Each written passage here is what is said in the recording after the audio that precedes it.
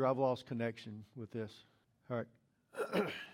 I want to talk to you this morning. I want to start off, we've started into this series, wherever the Spirit of the Lord is. And I want to make sure you understand why, we're here and why we're dealing with this. And one of the things about this,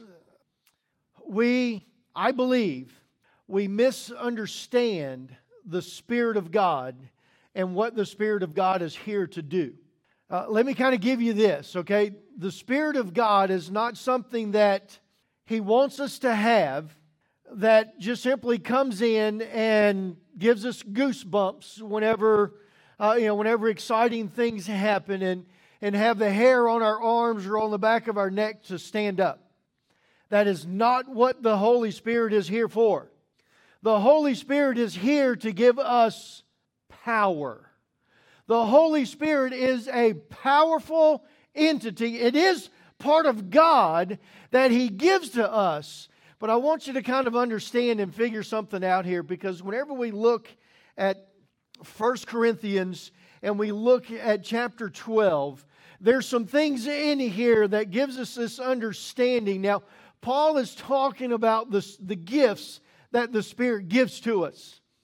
Do you realize that one of the gifts that the Spirit gives to us is healing? Now, can someone give you the power and the ability to heal someone?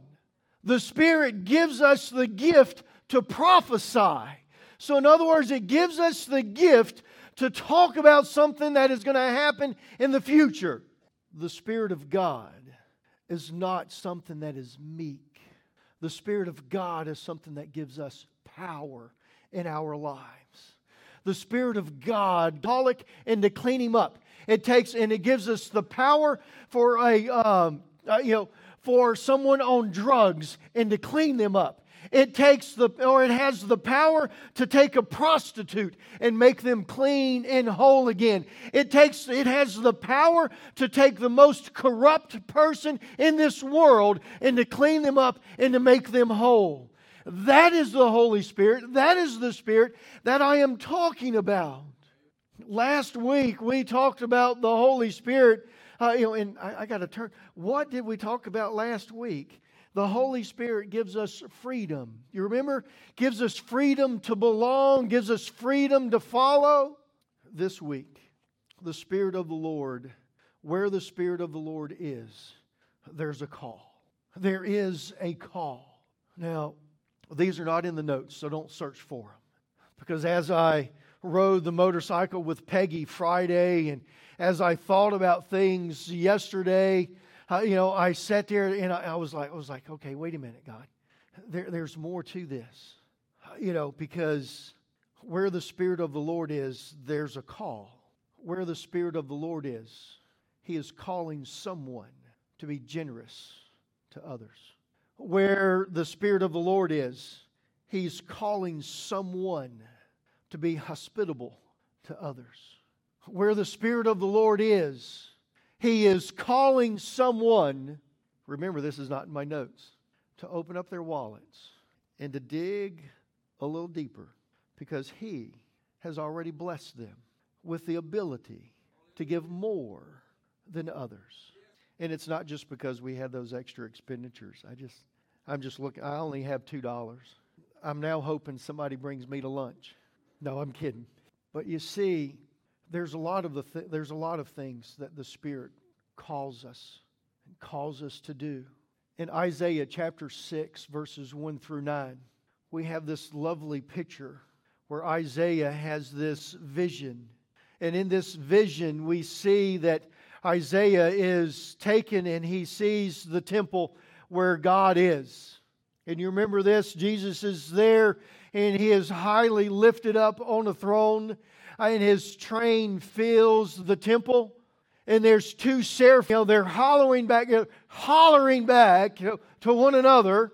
And they're saying, "Holy, holy is He, God Almighty, the ruler of heaven's army."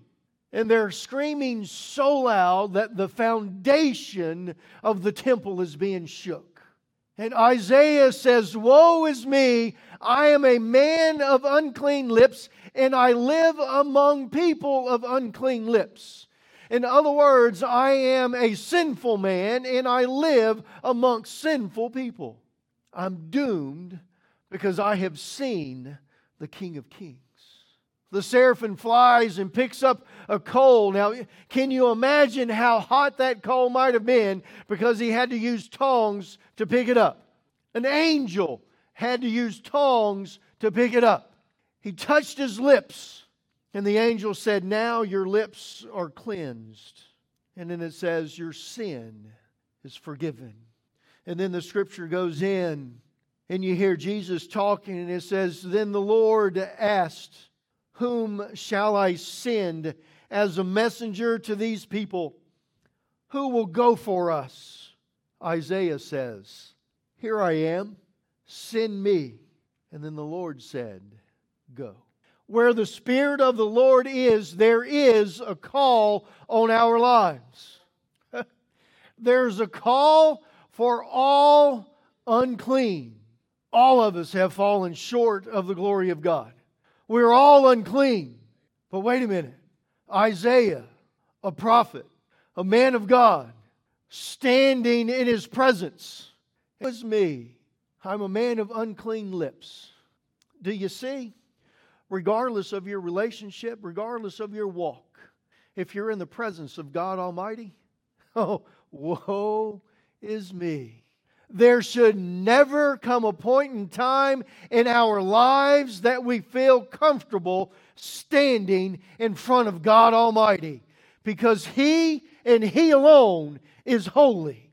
We, regardless of where we are unworthy. We are all unclean. See, there in verse 5 is where we get this. Wherever the Spirit of the Lord is, there's a call to the unclean. Where the Spirit of the Lord is, we all need cleansing. We all need it. His lips were touched by the fiery coals. Not only was His lips cleansed, but His sin was forgiven wherever the Spirit of the Lord is. See, our guilt and our sin can only be removed from the blood of Jesus Christ that was shed on the cross for us. Believing in Jesus Christ as the one and only Son of God and asking Him to come into our lives and forgive us of our sins is the only way that we can be cleansed. So where the Spirit of the Lord is, there is a call. In John chapter 6, verse 44, we find these words. It says, "For no one can come to me unless the Father who sent me draws them to me. And at the last day I will raise them up." See, this indicates that there is absolutely no way that we can have forgiveness of our sins unless God draws us to Him. How does God draw us to Him today? He draws us through Scripture and through His Spirit. So what does that tell us? That gives us this idea that for us, that sitting here in this audience today, that if you have never asked Jesus Christ to be your Lord and Savior, and you do not feel the drawing of the Holy Spirit to ask for forgiveness, and you come to this altar and you ask for forgiveness, you will not receive it. Does that scare some of us? Is there a misunderstanding of John chapter 6, verse 44? I've watched it as a youth pastor. I've witnessed one youth come down to the altar, 50 show up. One praying earnestly because they've been drawn by the Spirit. The other one because their girlfriend just went up to the front, or their boyfriend to the front. I feel I might have lost y'all on that. We cannot come to the Lord whenever we want to. Just because we hear a message and we see other people responding to them, does that mean that we can respond to the message? Scripture also tells us that there are those that are chosen, those that are not. Now, I don't want to get into the once saved, always saved, and I don't want to get into this fact that That you can go and live the life that you want to live, and if you're one of the chosen ones, that you're chosen regardless of how you live your life. We still have to choose to respond to the call that the Spirit or that God puts on our lives. But He's got to be doing the drawing. There's two parts to this. We have to come to an understanding that we are totally, completely deprived.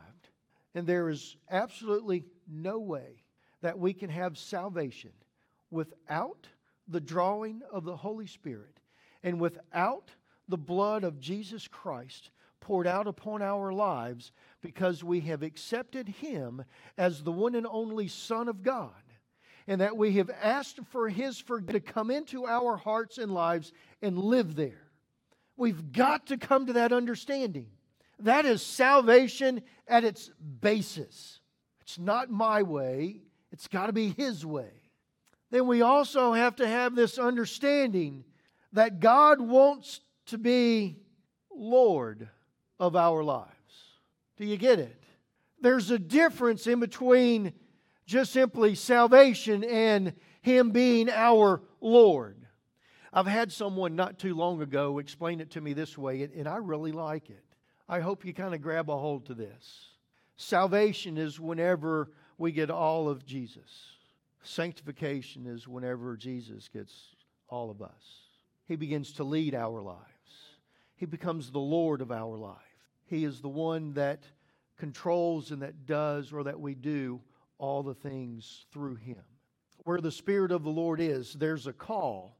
And there's a call to salvation, but there's also a call to sanctification.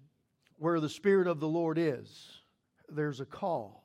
1 Peter chapter 1, or 1 Peter chapter 2, verse 9. It says, "For you are a chosen people. You are a royal priest, a holy nation, God's very own possession. As a result, you can show others the good news of God. For He called you out of the darkness and into the wonderful light." So there's a call that He has on our lives. And the call that He has on our lives in 1 Peter chapter 2 verse 9 is for us to come out of the darkness and walk into the light. So where there's a call for us to come out of the darkness and to live in the light. It was just 3 weeks ago in chapter 3 of John where Jesus had the discussion with Nicodemus.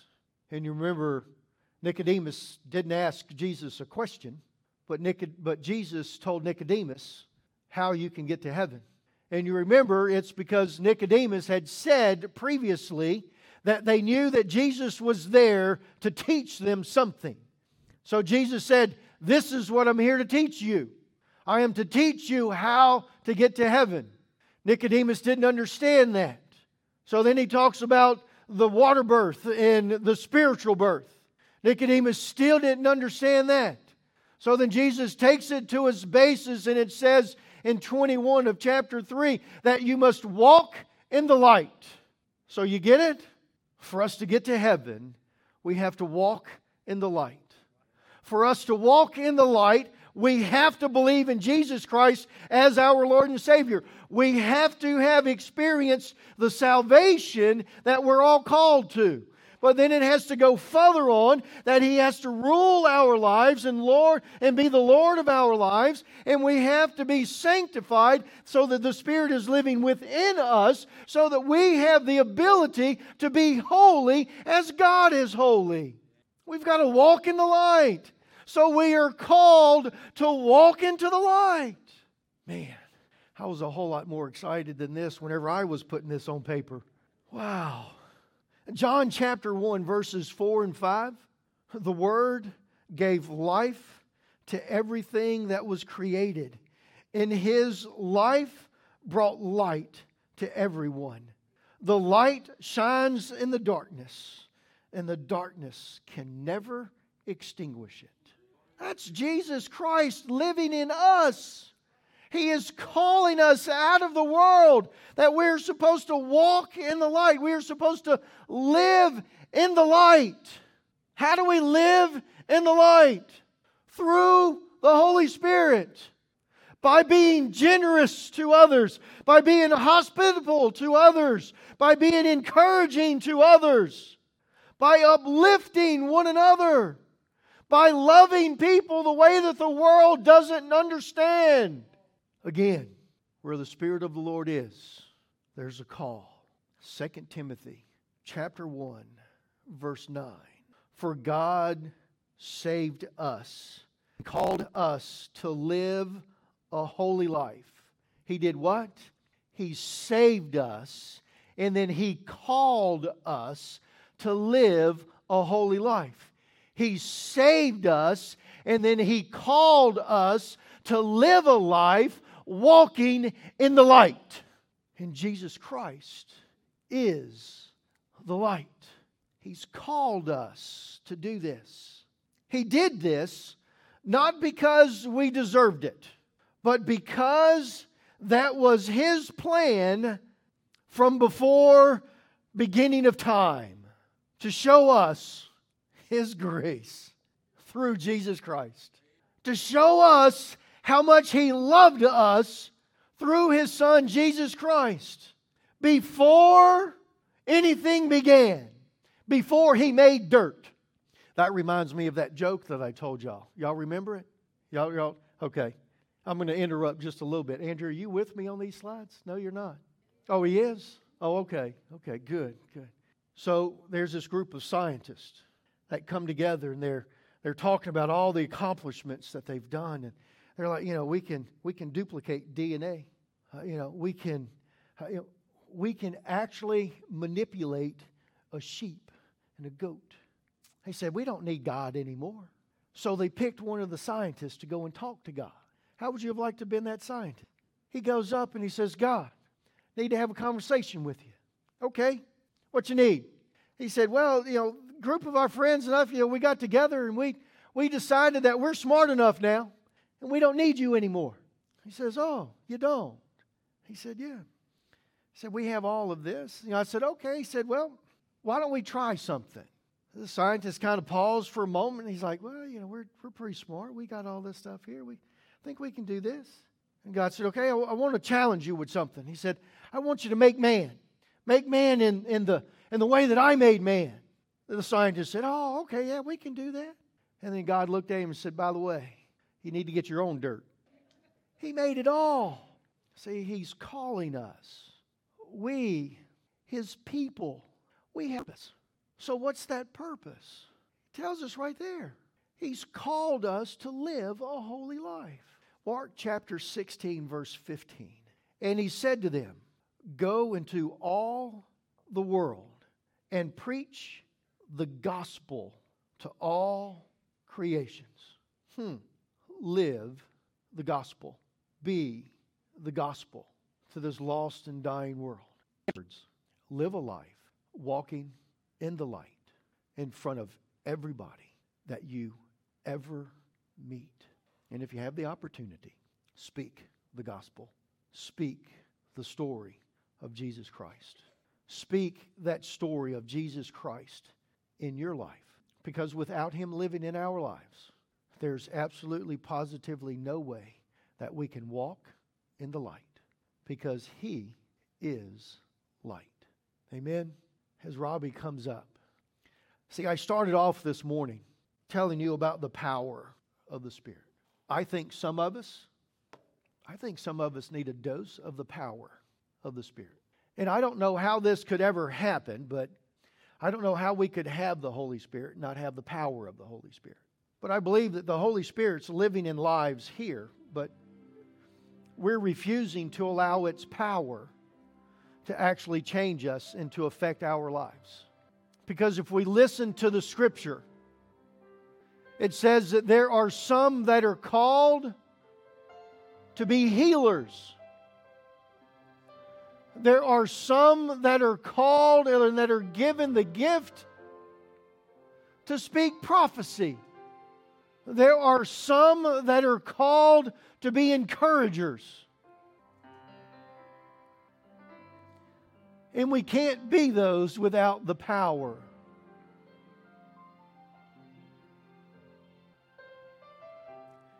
There's some that has been given the gift to speak unknown tongues. It's Scripture.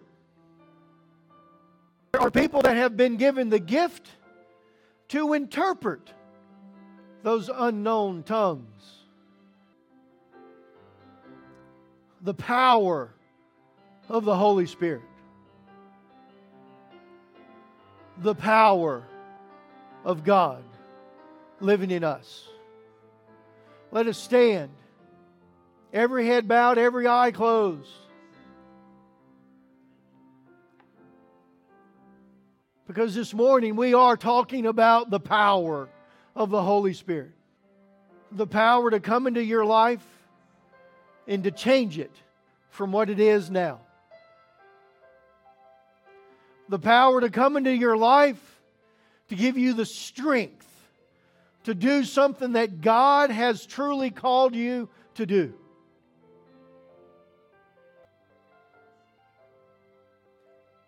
With every head bowed, every eye closed, if you want to come and receive the power of the Holy Spirit this morning,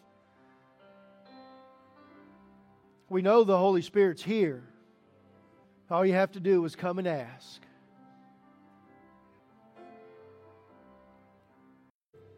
Dear Heavenly Father, thank you so much for the words that you have given to us this morning. God, I thank you for all that you do for us. God, you are our everything. In Jesus' name, amen.